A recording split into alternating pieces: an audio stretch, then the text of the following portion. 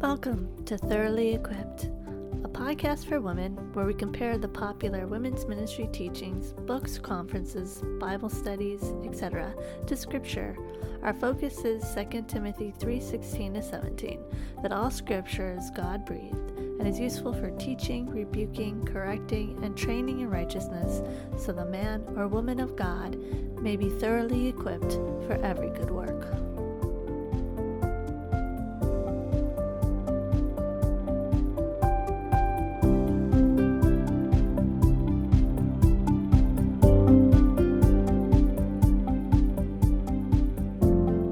Hello ladies, welcome back to another episode of Thoroughly Equipped. I'm your host Ep.20, and I praise God that you are joining me today. If you are new, welcome. This episode is part 2 of my critique on Sarah Young's Jesus Calling for Teens, 50 Devotions to Grow in Your Faith. Last week I went through some of her devotions with the intent to show you that you and your teen just how much better Scripture is to bring us to an understanding and knowledge of God the Son. Now, in these next 2 episodes, I hope to show how Scripture is, of course, not only better, but how the Christ from Scripture differs from Sarah Young's Christ. Now, I want to look again at the introduction to remind us of her purpose in writing this devotional. So I will read the full introduction again, but interject as I go along. All right, quote, Jesus calls us to trust Him at all times, trust Him in all circumstances, trust Him with all our heart. Scripture says, trust in the Lord with all your heart and do not lean on your own understanding. Proverbs 3:5 ESV. The Bible is the only perfect word of God without errors. I work hard to keep my devotional writings consistent with the unchanging truths of God's Word, end quote. So, yes, it is perfect, it is without errors, but is Scripture sufficient? Do our teens need this devotional to thoroughly equip them for the good works God has prepared for them to walk in? 2 Timothy 3:16-17, Ephesians 2:10. And is it all we need for life and godliness? 1 Peter 1:3. Or do our teens need to implement Sarah Young's devotions with Scripture to trust, grow, and mature in Christ? All right, quote, I have written from the perspective of Jesus speaking to help readers feel more personally connected with Him. So the first person singular, I, me, my, mine, always refers to Jesus. You refers to you, the reader. I've included Scripture references after each reading. Words from the Scriptures, some paraphrased, some quoted, are indicated in italics. The devotions in this book are meant to help you trust Jesus more and more. When you're tired, when things are going wrong, and even on your best days, whisper these 4 short words. I trust you, Jesus. When you do this, you release things into His control. This is a great way to sit close to Him and grow in your faith, end quote. Page 5. Now, the Word of God causes His children to trust, know, and obey Him more. For if we love Him, we keep His commandments. John 14:15. We do not need to say, I trust you, Jesus, to release things into His control. He is already in control of all things, as Scripture says, that the Father has given Christ authority over all things in heaven and on earth. John 17:2, Matthew 28:18. We need to have faith that He is in control over all things. And there is a difference. One assumes we are in control and need to release it so He may have it, while the other is acknowledging that we are not in control, Christ is, and we then trust and rely on Him as we pursue self-control, giving Him proper glory in and for all things. Now, the first devotion we'll look at is titled, A New You. Quote, I came to earth, was crucified, and then rose from the grave so that I could create a new you. A you who isn't stuck in a boring routine, who doesn't worry about what others think, who isn't afraid to try new things. I want you to have an exciting life, full of adventure and challenge. I have lots of plans for you. I want you to do great things for my kingdom. First, though, you have to give me control of your old life. Let me have your old worries, your old struggles, your old temptations and sins. I will throw them all away so that I can work in your life, end quote, page 8. Okay, there's quite a few things in this devotion that we need to look at. First, did Jesus die so that your teen wouldn't be stuck in a boring routine, so they won't worry about what others think and so they won't be afraid to try new things? And second, does Jesus need control of our old life? How much authority and sovereignty does this Christ have if he needs us to give up our worries, struggles, temptations, and sins for him to work in our lives? And third, what kind of life does the Christ from Scripture want us to have? So let's look at the first question. Why did Christ die? Scripture tells us that Christ died because the wages of sin is death, Romans 6:23. Our sins, our teen sins, make us guilty before God, in which we are to pay with our lives. This is what we owe God. Yet, God so loved the world that he gave his only Son, that whoever believes in him should not perish but have eternal life, John 3:16. That while we and our teens were enemies, we were reconciled to God by the death of his Son, Romans 5:10. By making Christ to be sin who knew no sin, so that in him we might become the righteousness of God, 2 Corinthians 5:21. By taking on flesh and blood, he himself likewise partook of the same things, that through death he might destroy the one who has the power of death, that is, the devil, Hebrews 2:14. So from Scripture we see that Christ died for our sins so we and our teens might become the righteousness of God, and through his death he defeated the devil. This is the gospel. He died so we might have eternal life, not just an exciting life, one full of adventure. Now let's see, does Christ want our teens to give up control? What does Christ want for your teen? Christ desires that our teens be saved and to come to the knowledge of the truth, for there is one God, and there is one mediator between God and men, the man Christ Jesus, who gave himself as a ransom for all, which is the testimony given at the proper time, 1 Timothy 2:4-6. He wants our teens to trust in him. Christ himself says, I am the resurrection and the life. Whoever believes in me, though he die, yet shall he live, and everyone who lives and believes in me shall never die. Do you believe this? John 11:25-26. And for while we were still weak, at the right time Christ died for the ungodly, for one will scarcely die for a righteous person, though perhaps for a good person one would dare even to die. But God shows his love for us in that while we were still sinners, Christ died for us. Since therefore we have now been justified by his blood, much more shall we be saved by him from the wrath of God. For if while we were enemies, we were reconciled to God by the death of his Son, much more now that we are reconciled, shall we be saved by his life. More than that, we also rejoice in God through our Lord Jesus Christ, through whom we have now received reconciliation. Romans 5:6-11. He wants our teens to reject sin, reminding them that they were united with Christ in their baptism so that they may walk in newness of life. What shall we say then? Are we to continue in sin that grace may abound? By no means. How can we who died in sin still live in it? Do you not know that all of us who have been baptized into Jesus Christ were baptized into his death? We were buried, therefore, with him by baptism into death, in order that just as Christ was raised from the dead by the glory of the Father, we too might walk in newness of life.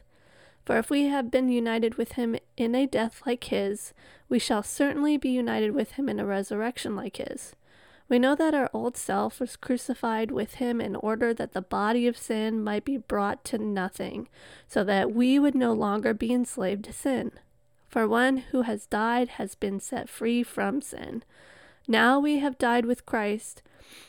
Now if we've died with Christ, we believe that we will also live with him. We know that Christ, being raised from the dead, will never die again. Death no longer has dominion over him. For the death he died to sin once for all. But the life he lives to God. So you also must consider yourselves dead to sin and alive to God in Jesus Christ. Let not sin therefore reign in your mortal body, to make you obey its passions. Do not present your members to sin as instruments for unrighteousness, but present yourselves to God as those who have been brought from death to life, and your members to God as instruments for righteousness. For sin will have no dominion over you, since you are not under law, but under grace. So Christ doesn't want control of our teens' old lives. He wants our teens' old self to be crucified. And neither does Christ need our teens to give up control. Again, he has authority over all flesh given to him by the Father, John 17:2. He has already done and is doing all the work to save and sanctify us.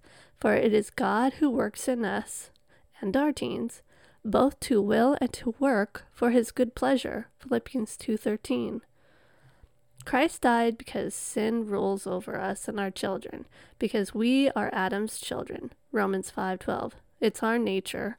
Our biggest problems aren't that we can't get in, or that we can get into a boring routine, or that we worry about what others think, though that is a sin, or that we may fear to try new things. But our problem is that this nature that we are born in, a sinful one, brings death and separates us from God, our Creator. God, in his grace and mercy, sent his Son to live a perfect life and to be the sacrifice for our sins, so we might be the righteousness of God in him and present our bodies dead to sin and alive in Christ. Crucifying our flesh daily, presenting ourselves to God as those alive from the dead, and our members as instruments of righteousness to God, Romans 6:13.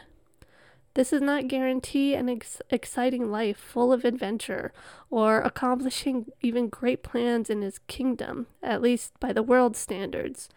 These are not promised to us, but he does promise suffering, trials, and persecution, John 16:33. We live in a fallen world and in sinful flesh.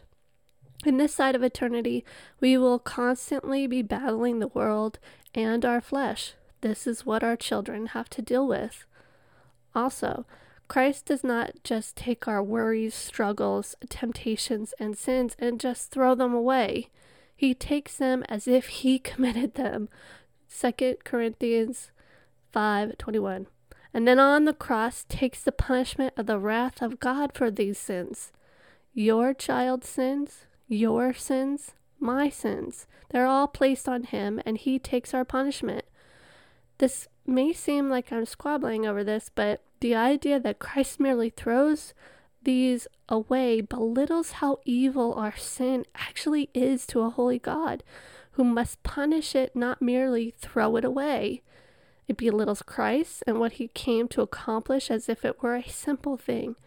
Instead, we read in Scripture how Christ humbled himself, Philippians 2:8, becoming our servant, willingly submitting himself to the cross and to death so we might live. So there is a huge, huge difference. And finally, for this devotion, what kind of life does Christ want for his people? In Matthew 28, we have what is known as the Great Commission, given to us by our Lord. Now, the 11 disciples went to Galilee, to the mountain to which Jesus had directed them. And when they saw him, they worshipped him, but some doubted. And Jesus came and said to them, All authority in heaven and on earth has been given to me. Go therefore and make disciples of all nations, baptizing them in the name of the Father and of the Son and of the Holy Spirit, teaching them to observe all that I have commanded you, and behold, I am with you always, to the end of the age. That was verses 16 to 20. So Christ wants his people to make disciples. This can come in many shapes and forms. It can look like a teen deciding to go on a mission field to spread the gospel. I mean, that is quite an adventure. It can look like a teen going to college or traveling the world. Again, a life of adventure and challenge, and spreading the gospel there. Or it can look like a teen working at McDonald's, making friends, sharing the gospel there. It can even look like a young adult getting married, having a regular paying job, raising up their children in the nurture and admonition of the Lord, Ephesians 6:4, aspiring to live quietly and to mind their own affairs and to work with their own hands, as the apostles instructed them, so that they may walk properly before outsiders and be dependent on no one, 1 Thessalonians 4:11-12. Or it could even look like suffering, trials, tribulations, persecutions, and yes, even death for those who choose to follow Christ. Our teens must realize this and count the cost to follow him, Luke 14:25-33. The Christ of Scripture does not promise an exciting life full of adventure and challenge, but he does promise persecution and suffering for our faith, John 15:18-21. All right, the next devotion is titled The Gift of Your Time. Quote, set aside a special time every day just to be with me. It can be early in the morning or just before you go to sleep. It can be soon after you get home from school. But don't let other things crowd out our time together. Then look for a quiet place where you can relax in my presence. Perhaps it's a cozy spot in the den or in your room. Or maybe it's outside under a tree. Find a peaceful place for us to meet and look forward to our time together. End quote, page 20. Now, there was no encouragement in this devotion to read God's word as spending time with him, but instead, our teens are encouraged to quote-unquote relax in his presence. Now, how does one do this? What does this look like? What is Sarah Young's Jesus telling our children to do? Of course, if she were to encourage our children to go to Scripture, that would probably defeat the need for her devotions, wouldn't it? I am all for teens spending time with the Lord. This should be a discipline. But does that merely look like finding a peaceful place to quote-unquote relax in his presence? What about suggesting they find a peaceful place and study and read his word? I liken Sarah Young's Jesus suggestion to that of two people meeting to just sit and relax. Now that's okay. Go ahead, do that. But most time people converse, they ask questions, they listen, they respond. I believe when we go to Christ through the Scriptures, that is exactly what happens. Christ speaks through his word, mind you, and then we meditate and respond. That is a much more productive use of our time with him. Let's train our teens to be like Mary, who sat at the Lord's feet and listened to his teachings. Luke 10:39. While Martha was anxious and troubled over many things, Christ said that one thing is necessary, and Mary had chosen the good portion, which will not be taken away from her. And that was to listen to his teaching. The same teaching that he gave to Mary is found in Scripture. We do not see anywhere in Scripture Jesus encouraging us to, quote-unquote, relax in his presence. Even in his priestly prayer, Jesus does not pray that we relax in his presence, but that we be sanctified in God's word as it is truth. John 17:17. All right, the next devotion is titled The Gift of Your Time, which is the same title as the last one, which I found interesting, but anyway. Quote, this world is obsessed with action. Action heroes, action movies, action adventures. You have to be busy. You have to be on the go all the time. There's no time to just sit and be still. At least that's what the world tells you. But when you come to me, you are not just sitting and being still. You are doing the most important thing of all, letting me be Lord of your life. As you spend time with me, my blessings flow over you like streams of living water. I give you blessings of peace, love, and the sheer joy of being in my presence. End quote, page 30. Now, is our sitting and being still actually letting Christ be Lord of our life? Sitting and being still is doing nothing. Now, maybe Sarah Young's Jesus is being spiritual here, claiming that our spirits need do nothing. But I don't think that's the case, as Sarah Young's Jesus has contrasted sitting still to the physical actions of quote-unquote being busy or quote-unquote on the go. Her Jesus equates sitting still to letting Christ be Lord of our lives. But what does the Holy Spirit say is the way Christ is Lord of our lives? Well, one, I want to point out that Scripture doesn't give one a choice over Christ's lordship. He is Lord. It's just whether we confess with our mouth that he is Lord, or do the opposite by denying he is Lord. Whether one denies or confesses doesn't change the fact that he just is Lord. As Christ himself has said, all authority in heaven and on earth has been given to me, Matthew 28:18. When we confess that he is our Lord, it means we desire to obey him, obey his commandments, and we pledge allegiance to his authority.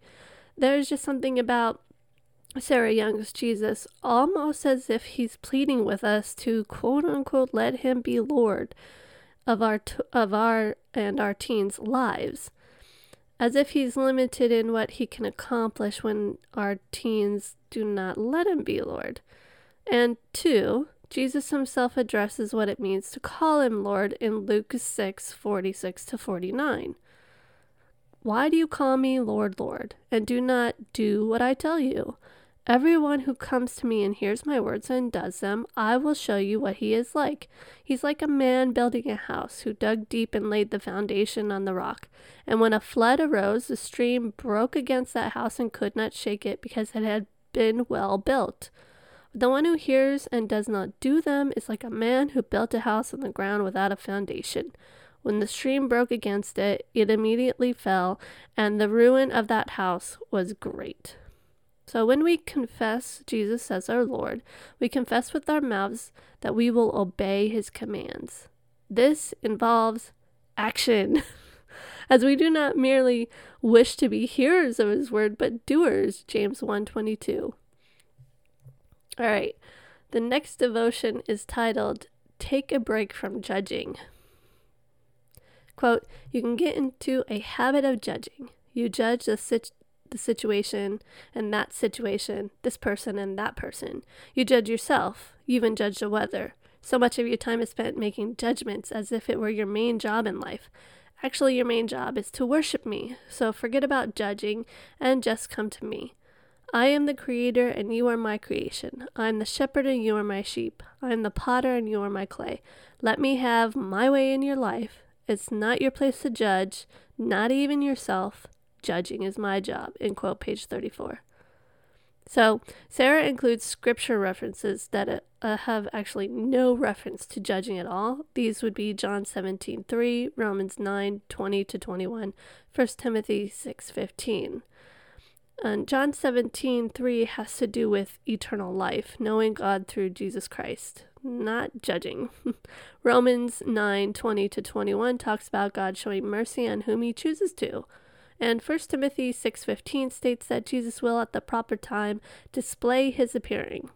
So just a side note, many of her scripture references did not support the teachings that her Jesus was giving. This is just one example. But moving on. Does Christ want us to stop judging? Or does he want us to stop judging a certain way? Matthew 7:1 contradicts what Sarah Young's Jesus instructs us to do, to, quote, forget about judging and come to him. Instead, we read that the Christ from Scripture instructs us to judge, to have right judgment. We are to judge righteously our own sins and our own flesh, so we may judge righteously the sins of others. So let's read what Jesus actually says. Judge not that you be not judged. For with the judgment you pronounce, you will be judged, and with the measure you use, it will be measured to you. Why do you see the speck that is in your brother's eye, but do not notice the log that is in your own eye? Or how can you say to your brother, let me take the speck out of your eye, when there is the log in your own eye? You hypocrite! First, take the log out of your own eye, and then you will see clearly to take the speck out of your brother's eye. Matthew 7:1-5. So as we read this, we can see it's about hypocrisy. Judging others without first judging ourselves. Jesus is instructing us to have judgment, but to judge righteously ourselves first, to repent and remove our log or sin, so that we may see clearly to judge our brother and help him remove his speck. Sarah Young has written instructions that are contrary to what Christ says. As Sarah Young says, Jesus says to stop judging, as it is not our place to judge, not even ourselves. In the next devotion is titled Come to Me, in which Sarah Young's Jesus gives insight into why some people do not want to go to Jesus. Quote, "Some people are afraid to come to me when they are hurting or tired. They are afraid that I will ask even more of them. When they've already worked so hard, they can barely move. All of this makes them want to hide from me." End quote, page 42. Now, Christ was very clear about why people do not come to him. It's because they do not belong to him. In John 6:35-45, Jesus tells the crowds that followed him why people come to him. "I am the bread of life. Whoever comes to me shall not hunger, and whoever believes in me shall never thirst. But I said to you that you have seen me and yet do not believe. All that the Father gives me will come to me, and whoever comes to me I will never cast out. For I have come down from heaven, not to do my own will, but the will of him who sent me. And this is the will of him who sent me, that I should lose nothing of all that he has given me, but raise it up on the last day. For this is the will of my Father, that everyone who looks on the Son and believes in him should have eternal life, and I will raise him up on the last day." So the Jews grumbled about him, because he said, "I'm the bread that comes down from heaven." They said, "Is not this Jesus, the son of Joseph, whose father and mother we know? How does he now say, 'I have come down from heaven'?" Jesus answered them, "Do not grumble among yourselves. No one can come to me unless the Father who sent me draws him. And I will raise him up on the last day. It's written in the prophets, and they will all be taught by God. Everyone who has heard and learned from the Father comes to me." And John 6:65 we read, "I told you that no one can come to me unless it is granted him by the Father." So we see it is the Father that draws people.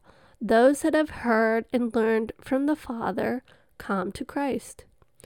Now, if one claims they cannot go to Christ because they fear Christ will give them more to do when they are so tired, it's because they do not know or have not been told the gospel, that no amount of work commends us to him. They are without knowledge of God, making him to be like one of them, as though he would call them to work harder.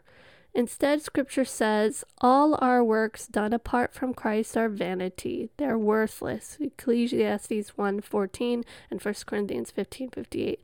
That we have all become like one who is unclean, and all our righteous deeds are like a polluted garment. Isaiah 64:6. They toil in their own works with the desire to be self-righteous, refusing to go to Christ. As Christ says, "Come to me, all who labor and are heavy laden, and I will give you rest. Take my yoke upon you and learn from me, for I am gentle and lowly in heart, and you will find rest for your souls. For my yoke is easy and my burden is light." Matthew 11:28-30. If our teens fear that God demands more of them, let us tell them the truth. Yes, he does. He did. Those who feel the weight of the burden of the law rightly understand it and its standards, to be holy as God is holy. Leviticus 11:44 and 45, 19:2, 1 Peter 1:15-16, among other verses. Let them grasp this, and then give them the good news that Christ did not come to abolish the law, but to perfectly fulfill it for us. Matthew 5:17. So we no longer have to labor, but come to the Lord of the Sabbath as our rest. Mark 2:27-28. Let us bring this Sabbath to our teens. The next devotion is titled Be Real. Quote, "It saddens me to watch my children build up walls between themselves and the people around them. They pretend they don't have the same struggles and problems as everyone else. It even happens at church. You put on your Sunday clothes and your Sunday smiles, and you tell everyone you are just fine, while inside you are full of fear and worry and loneliness. But you don't dare to say that because what would people think? The best way to tear down these walls is to focus on my presence with you. Talk to me, worship me, delight in me, and you will feel safe enough to be real with others. When your main focus is on me, you can stop worrying about what other people think. When you will be able to smile, then you will be able to smile at others with my joy and love them with my love. End quote, page 46. Now, Sarah Young is trying to encourage our children to share their burdens, especially those of fear, worry, and loneliness. Sarah Young's Jesus advises our teens to focus on his presence. Quote, talk to him, worship him, delight in him, and they will feel safe enough to be real with others, quote. In this devotion, Sarah gives 3 scripture references that do relate to fellowship with the brothers, but not in the way her Jesus states. She includes 3 scripture references that we'll look at shortly, and these are 1 John 1, 5-7, Philippians 4, 8, and Exodus 33, 14. Now in 1 John 1, 5-7, the Holy Spirit, through the Apostle John, expresses to us how we have fellowship with God and fellowship with others. And he doesn't say, talk to me, worship me, delight in me. These are good, but not how we have fellowship with or share burdens with the brethren. Instead, we are informed that God is light in which there is no darkness. To say we have light, yet walk in darkness, we lie and do not practice the truth. Now, I get why she's encouraging this and uses this verse to support her instructions. She wants to point out that everyone has struggles and problems, though I would, of course, quibble with the use of struggles and problems, as sin is what's being talked about in 1 John. So why doesn't Sarah Young's Jesus just say sin? But to have fellowship with one another is to walk in the light and practice the truth. If our teens are talking, worshiping, and delighting in a false Jesus, we are not walking in light and will not have fellowship with the brethren. If we keep reading in 1 John, we'll see what it means to walk in darkness, which means to not practice the truth. That is to say that we have no sin. To not look at our own thoughts and behaviors, to walk as if we do nothing wrong, is to call God a liar and the word does not dwell in us. Christ instructs us to share our burdens, Galatians 6, 1-5, to walk in the light and confess our sins, and to be united with our brothers and sisters in Christ through his teachings through the gospel, 1 Corinthians 1:10. So what unites us is not that we, quote, have the same struggles and problems as everyone else, but that we have the same Christ. The other verses she references encourage our teens to, of course, quote, put into practice all that we have learned from Paul. Philippians 4, 8-9. And to cry out like Moses to let us know God and his ways. Exodus 13, 44. Nowhere in her scripture reference verses does it say that by talking to Christ and delighting in him and merely worshiping him will cause our teens to put into practice Christ's instructions. I want to be very clear here. Talking, worshiping, and delighting in the Christ from scripture will cause us to walk in the light. But that's the key. It's the Christ we find in scripture that does this. That is where our teens will learn what Christ wants them to put in practice, and that is where our teens will come to know God and his ways. There is no instruction by Sarah Young's Christ to go to scripture to find out how to have fellowship, share burdens, and tear down walls. Instead, her Jesus just tells us to focus on his presence. When they do that, they will feel safe to be real enough with others. Not if it's a false Jesus, it won't. Now I keep thinking of the many followers of Jesus who had the pleasure of being physically in his presence, talking, walking, and delighting in him, following him for what they could get from him. And yet, when it came to what he taught, that's where the fellowship ended. The words that he spoke are spirit and life. His words either draw his disciples to him or separate them from him. John 6, 60-71. Again, it is Christ who unites us, not us having the same struggles or problems. The next devotion is titled Reflecting Me. Quote, see my beauty all around you in nature, in true friendship and love. I am the great artist, and all true beauty is a reflection of me. I am working to make you more and more beautiful bit by bit. I am clearing out the clutter inside you, the clutter of stuff, of selfishness, of the world. This makes room for my spirit to take charge of your life. Help me in this work by letting go of anything I choose to take away. Whether I leave you with a lot or a little, just trust me. I know what you truly need, and I promise to give you that abundantly. End quote, page 48. Now, Jesus is clearing out sin, but at the same time, it's also true that Jesus already cleared out our sin on the cross. Christ said, it is finished, John 19:30. He took them, becoming sin who knew no sin, 2 Corinthians 5:21, and became the propitiation for all of our sins, 1 John 2:2, past and future. God does not deal with us according to our sins, nor repay us according to our iniquities. For as high as the heavens are above the earth, so great is his steadfast love towards those who fear him. As far as the east is from the west, so far does he remove our transgressions from us. Psalm 103, 10-12. Praise God, because this is what Christ did. We are not called to let go of anything Jesus chooses to take away. We are called to trust in the gospel, John 3:16, that he took our sins away, and we are called to obey Christ, John 14:21-26. This is our sanctification. The apostles urge our teens in the Lord Jesus that as they received from the apostles how they ought to walk and please God, just as they are doing if they know Christ, that they should do so more and more, for they know what instructions the apostles gave them through the Lord Jesus.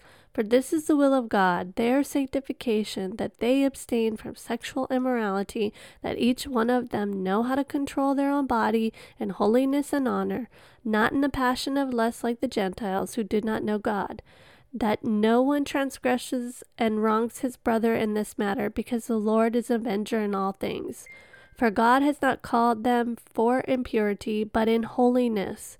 Therefore, whoever disregards this disregards not man, but God, who gives his Holy Spirit to them. 1 Thessalonians 4:1-8. The Holy Spirit is working to change all of God's children. Attributes of God such as holiness, right judgment, faithfulness, truth, love, steadfastness, peace, self-control, and all the other fruits of the Spirit are a work of the Holy Spirit done within us and our teens to make us more like Christ. And it all starts with faith in the gospel. It is all God's work, and he is the one who deserves all the glory. And this is a great place to stop for today, with God's glory. I hope I've shown how the Christ from Scripture is a better Savior who saves us not from, quote, a you who is stuck in a boring routine, who worries about what others think, who is afraid to try new things, end quote, but is a Savior who saves us from our sins and the wrath of God. That the Jesus of Scripture is one that has all authority, even over our lives and our teens' lives. One who does not need us to make him Lord, as God the Father has given him all authority in heaven and on earth. He is a better teacher who calls us to judge, but to judge rightly, starting with ourselves and then others.